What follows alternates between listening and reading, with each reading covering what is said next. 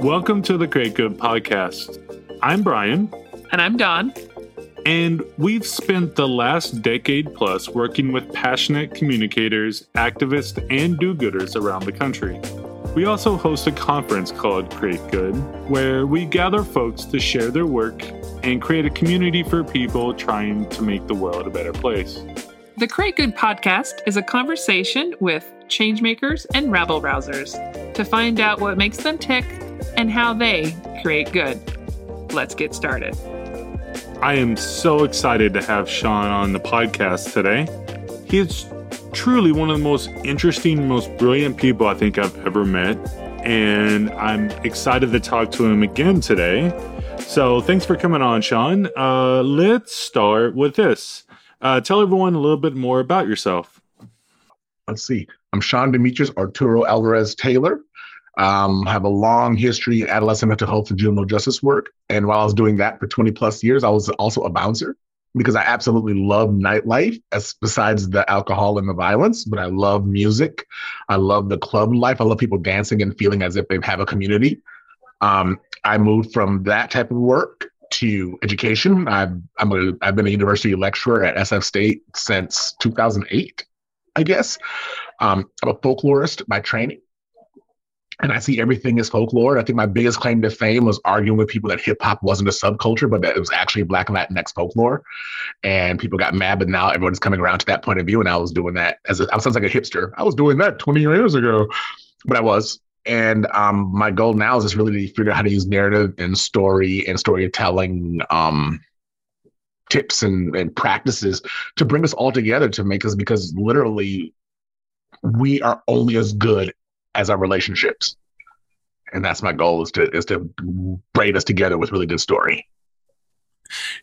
What did you say your new title you're working on? What'd you call it? It's like, it sounds so absolutely pretentious, but I think like narrative engineer, story architect, something like that, because it's really about not telling fanciful tales, but how do I get the most authentic story from people in their situations and contexts to create something that they can see themselves in, like, oh, we're dope. Like, that's my goal. I want everybody to feel dope. We're structured this a little bit around nonprofits, so I'm not sure if this would apply directly to your work, or maybe if you want to talk about the work you've done around education, but, why in that sort of space? I mean, I think nonprofits are horrible storytellers. And I think they don't do a really good job of really getting to, because nobody cares what you do. They care about what effect you can have on them. And I think that we serve this population, but what are you doing for them? And so a lot of my consultation work is really going into nonprofits and having them restructure their outward facing story. Your inward-facing story, fine. Let's get into the nuts and bolts. Let's get into the nitty-gritty. But your outward-facing story has to be simple. It has to be direct. And most of all, it has to be, I hate the word authentic because it doesn't do everything we want it to do all the time. But it has to be something that people go, oh, so if I engage with them, I will be transformed in the way that I want to be transformed. As opposed to, I don't want to be a demographic that they serve, because it feels real pathologizing. And so I think nonprofits can do a better job of marshaling and braiding resources. You don't need 45 spoken word nonprofits. You should combine your forces and reach the most amount of people possible. And I think that you also have to figure out how to tell an effective story in a way that motivates your employees and also motivates the public to actually want to work with you. Thinking about this, like nonprofits specifically, for that work, kind of what does that do for you? I was thinking like there's no shortage of companies, corporates in particular, looking, trying to harness their story for profits. What is it about maybe the nonprofit cause that... I think it's values. Like, I think because I have certain values is why I'm not Oprah wealthy. It's because when you want to help, you don't make much money. Which is weird, but I've taken on a couple of corporate clients that shared values, or I had to hold them into account for the values. And like, if you don't rock with this, I can't rock with you, because there's a world I want to live in. There's a world I want to create for my daughter that is really about equity and parity. And I think a lot of nonprofits, there is a nonprofit industrial complex that are poverty pimps and prey on the people they're supposed to serve. There's a lot of that out there. And I worked for a couple of them unwittingly when I was like, oh, this is what we're doing. Time to go. But I think that what the nonprofit space does, it really allows you to sit with your values and gut check your values every so often. Where if you're in a corporate space, you're just trying to serve the entity. Whereas with the nonprofit space, you're serving the mission. And sometimes the mission has to be agile enough to be able to change to whatever is coming up to change. And I think that that's what I like. I like the idea of having to gut check myself. Yeah. So of all the work you've done, what's your favorite thing about what you get to do? I get to make people see how dope they are. Like that is literally like the highlight because I'm doing a series of online courses now for parents with quiet children and how to best support quiet children. And I'm writing an ebook that goes along with the course. And I've been doing a lot of like parent work lately. Like schools will call me like, hey, we have these parents are cussing us out because of this. And it's like how to best support your kid. And then parents like, oh, wait a minute, I know how to do this stuff. You see like this. And you're like, they light up and you're like, that's what I'm talking about. Like, that's what I'm talking about. It's about you understanding that you are dope and that you're not nearly as helpless as society is trying to make you out to be. And so I love to see people, and I love to see when organizations go, hey, this mission statement no longer serves us. What's our new one? And that to me, I love that. That's literally the reason I do the work is like, I want people to see how dope they are because I know I'm dope. There's no doubt in my mind. I mean, and it's not arrogance. It's that I think that when you are fully aligned, your values are aligned, your interests are aligned, there's something that is liberating and super propulsive about that. And I feel like I'm dope. That's awesome. Sounds like you love everything mostly. Sometimes it can get kind of challenging. Yeah. So what would you change if you had kind of the magic wand? You could wave it around and change one thing about your work life. What would it be? I probably would have invested more money so I could literally, because I would love to have a center so people can come and train and connect with each other. Like that's what I probably would have done. But I also think I would have, in hindsight, I would have got on this road quicker because I moved from the East Coast to the West Coast to get into tech, and I worked in tech, and it was the most disheartening, soul-destroying thing I've ever felt in my life. And I did it for a while, and I was just like, why am I here? Because the money was so good. Yeah. But then I had this realization that I don't need a lot, and I can always get money. Yeah. To make the basics. I don't have to be like swimming like Scrooge McDuck in a like golden swimming pool, with gold coins. But what I can do is stay true to my values. And being true to my values has allowed me to travel and do things. But I wish I would have discovered this calling earlier. I think I probably did have that calling, but coming from a super poverty background, I chose security over my heart. And I think I'm now at this advanced age, I'm understanding like to get back to the hard work. That hard work is security. Yes, it is. It's like payment for the soul. Yeah. It's absolutely. It's funny. When we did this, I had the same question of, the same answer of, basically what I want to do in the future. And it's like, I really want a space, and it's not necessarily an office space for us, but like a gathering spot, like a thing for a community. Yeah. I'll tell you my number one goal, my number one thing I wish I could do is I want a cafe that has no Wi-Fi, that you play dominoes and you talk shit all day. Like that's it. Like you play dominoes, you play spades, you play backgammon, and you just talk to people of different races, different cultures. I'd have ASL interpreters on site. Yeah. I'd have language courses. Like that's literally my goal. Like I'm looking at my 401k. Like, I won't live long enough to spend this, or do I just want to like cash everything out and try this now? Like that's, but then you're like, the new COVID reality. You're like, well, maybe not. Yeah, not really. Maybe it's not the best idea right now. Just open a cafe called like 1993, and it's all just right there, all that era. All right, I'll make that happen. I will make that happen. That's literally on my list of just place. When it opens, give me a call. I will fly across the country. No. So, I don't know anything about dominoes, but I will learn to come. Yeah. I'm Puerto Rican and Jamaican. I mean, I was born with dominoes in my hand. So looking forward, what are you looking forward to in the next year? Getting this ebook out for parents and getting this first course up. I'm looking forward to. I'm going to Creative Change Retreat at the Sundance Resort in July to be a mentor to some folks, and I am going to be presenting at the International Festival of Arts and Culture in Connecticut the month before that, and so I'm looking forward to that and just writing some more. I haven't got a chance to really write a lot. I'm retiring from teaching this after the semester. Since 2008, I won't be teaching in the fall, which is a weird adjustment. But there's just things that there's so many projects I want to get done. And I have a daughter who turns 14 in 2 weeks. Who's like finally finding what she's about. She's a musical theater kid. And I want to be around for that as well. Yeah, that's great. Yeah.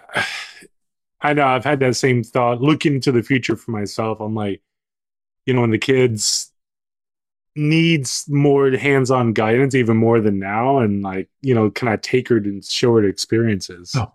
And that's what it's about. It's about like, what can I show you that will enhance your life? Yeah.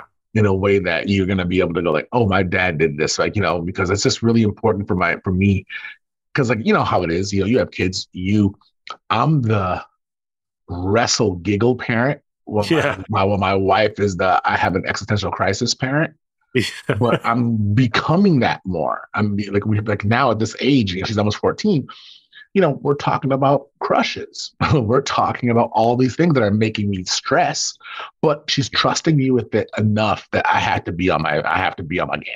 You got to be ready. Yeah, you have to be compassionate and empathic, and you can't shut them down when they're being honest with you. Yeah, that's true. Yeah, I feel like you gotta get 1 or 2 shots at that, and then you're. Oh, because if you shut it down, you're done. You're done. The TV and the other parts of the culture will be raising them for you. Yeah. All right. So you've done a lot, like I was saying earlier, like reading your bio and everything you've just been into. Like you've done so much. What do you feel like you still need to do? Like, what do you feel like you still need to achieve?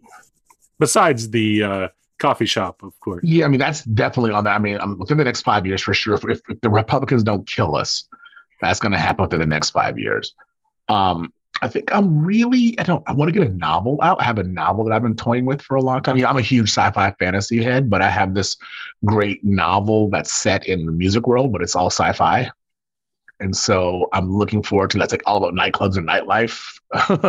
So I want to get that out. I want to do some more training of people. I love working with people, and I would like to. I don't know. I mean, I think I've been lucky.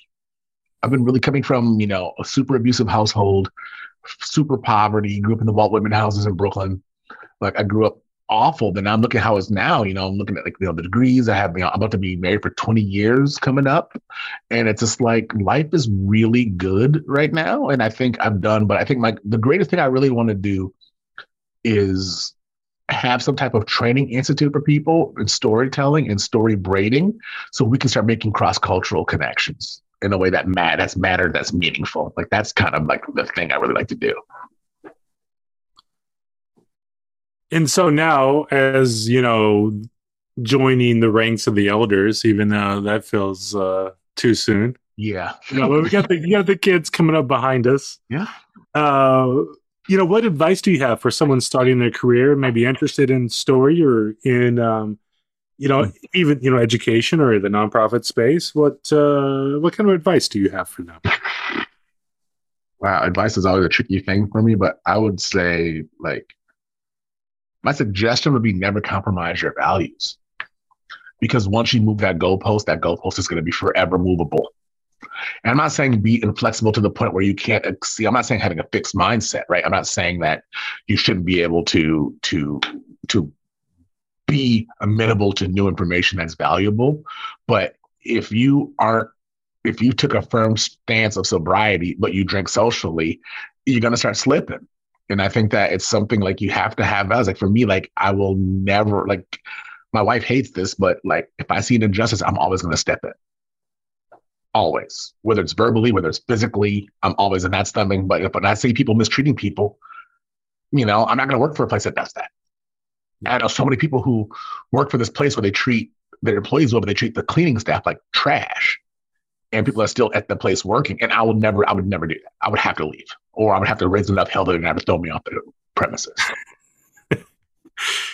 In our agency, Don's the client services person, but I'm the person who kind of brings the hammer and ends relationships if we have to. And I'm definitely the one, like Don's trying to make stuff work, and I'm the one when I hear things or if I see an email of how they're talking to someone here, and I'm like, nope, no, that's not going to happen. So you're either going to change your tone or we're done. You know? And I know I've missed out. And this is how much of a torturous idiot I am. I'm such a masochist that I like counted the money that I've lost by sticking to my values. And it's over $1 million. And I'll be perfectly transparent with you. It's like $1.2 million. Oh man, it's like a shadow 401k just hanging out there. Never gonna get cashed in. It's a shadow middle finger of dollar signs. Yeah, there you go. Telling me that my values are stupid because it made me broke. But I wouldn't change anything. Like I said, I mean, I got offered to write a movie that would have done fairly well. And I saw how Black folks are depicted. I was like, absolutely not, unless I can make changes. And they're like, nope. I was like, never mind. Bye. Do you know how much money this is? Absolutely. I can count. But no, I'm not going to, because I just think that there's not enough conviction. I think conviction has become too malleable for a lot of people. I'm not saying you want to be like, Greensboro, Joe Church, or whatever those people are, like being all like, no, yeah.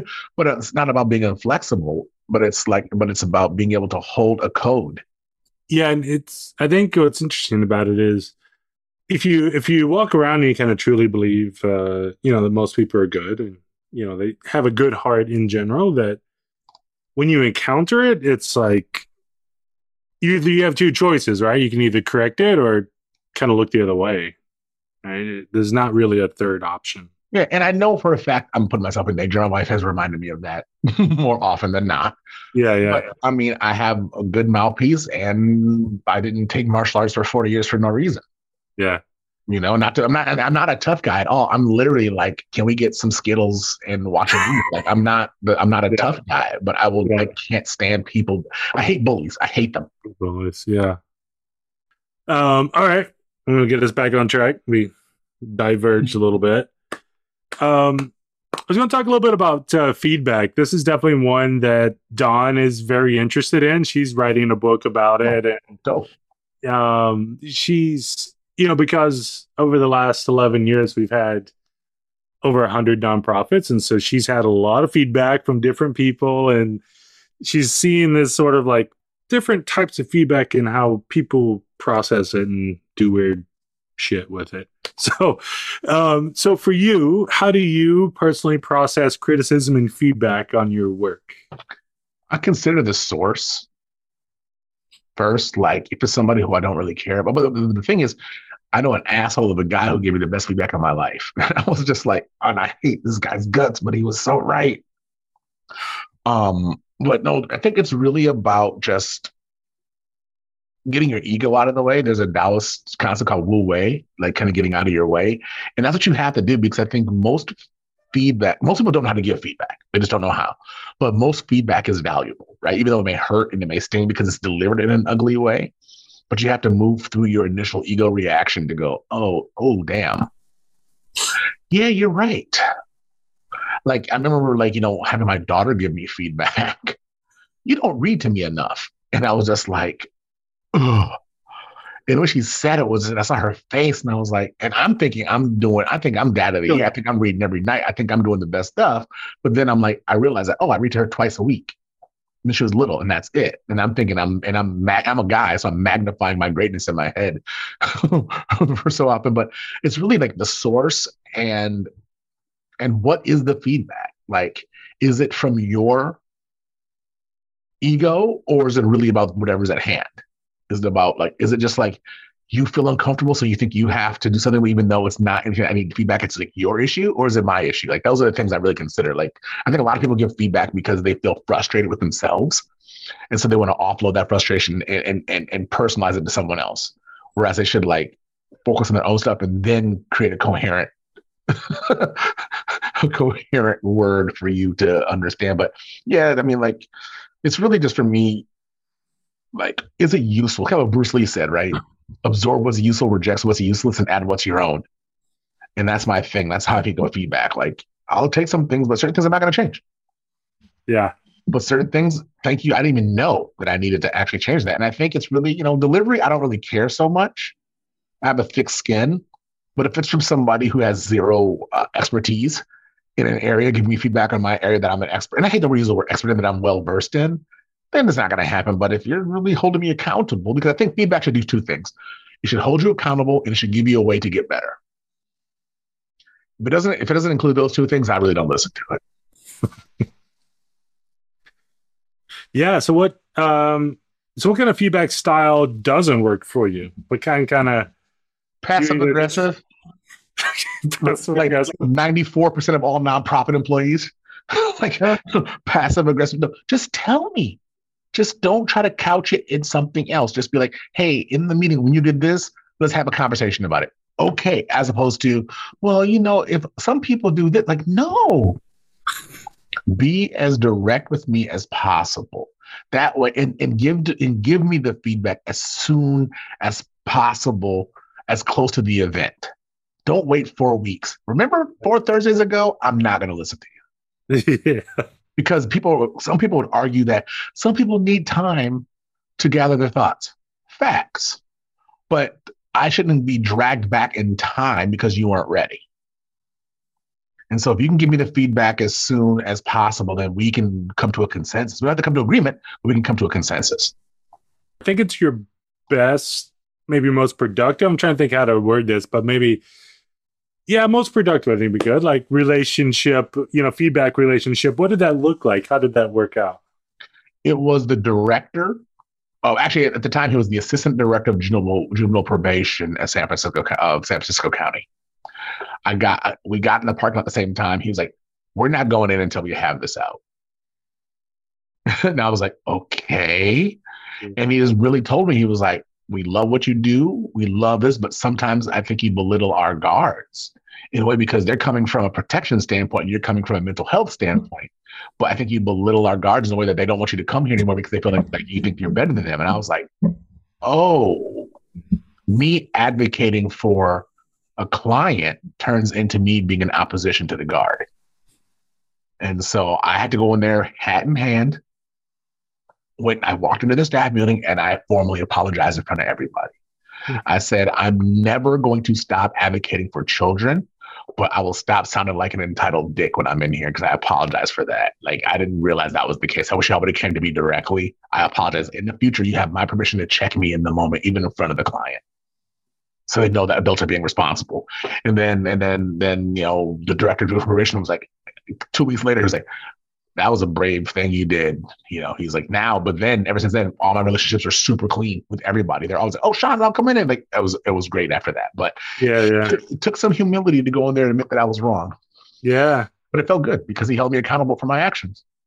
Yeah. So was your role as a consultant there? No, I was actually I was working on helping juvenile detainees step down from juvenile hall into their homes. Okay. I'm doing wraparound service. Interesting. Yes, I guess there is a little bit of was it like an adversarial setup in the beginning a little bit? Not a little bit. So basically, the people in juvenile justice thought that the people in mental health were soft. Yeah. We didn't understand crime. I'm like, hey, guy, you like to see the bullet hole in my side when I got shot as a kid? Yeah, how about that? Like, we understand that, but the reality is I don't see them as lost, and the juvenile guards see them as lost. Like, you just be back here in 2 weeks anyway. But I'm like, I can't think like that. I have to be a hope monger. I have to hope that the interventions that we put into place support this person and their family to the point where they're not recidivating. Well, let's move on to our last few questions. All right. First one's about burnout. So, as someone is kind of, I would say, as prolific as you, how do you avoid burnout? It's why I do so many different things. Because I think for me, burnout is really like I'm not the most talented guy in the world, but you're not going to outwork me ever. Like, I'll outwork anybody, and that's a problem. And I know that is a trauma response to a lot of things. But for me, avoiding burnout is really finding the time, making the time, carving the time out to do things that I dig. Like last night, and my daughter's in rehearsals for a play, so she was gone all last night. I sat on the couch and read, which I haven't done in 3 years. Like just like I'll catch like a couple chapters here and there, but usually I'm reading to write something, right? It's like references. I read a book of just fun last night. I was like, what kind of alternative universe is this? And I think for me, it's really just about recognizing the signs of burnout, because so many people don't recognize the signs because we have this horrible self-care industry that's all about distraction, not about integrating it into a functional part of your life. And my wife, who actually has an entire course on racial battle fatigue and battling burnout for people of color in higher ed and in business. Like her course is phenomenal. So I've been stealing a lot of tips and tricks from her. Like, so you do what? Wait a minute. I can do that? And it's understanding what my boundaries are, understanding what my limits are, because, I think so many of us, especially Black folks, we have been taught and conditioned to work through pain because you have bills to pay or you have this to do. And then it's like, what happens when you have nothing left? Yeah. Like, where's your downtime come? Yeah. And I want to tell everybody in nonprofit right now, sometimes self-care is quitting. And I want you to be honest about that. And I get there's bills and car notes and gas is $85,000 a gallon, whatever it is. I understand that. But sometimes self-care is to leave the situation that is negatively impacting you. And I think not enough people think that leaving is an option. But yeah, you can leave. I think that's great to hear. I don't know. Sometimes the worst thing you can do is just hold on to the bitter end. But why? I know. Why work yourself till your bones are ripping off your flesh is ripping off your bones, or your muscles are fatigued, or your brain is mushed out? Like, you can leave. I'm not saying leave and put yourself in a situation where you're like, going to be homeless. But what I'm saying is, like, set it up to leave, because they're going to replace you in 2 weeks anyway. Like, you really owe no one anything unless it's your operation. And so prioritize yourself. This is more a big picture question here. The work you do around, especially around narrative, like what keeps you engaged? What keeps you coming back to doing that work every day? Good question. As I had 3 hours of sleep last night, I'm like, that's a really good question to ask, because I should have been asleep last night.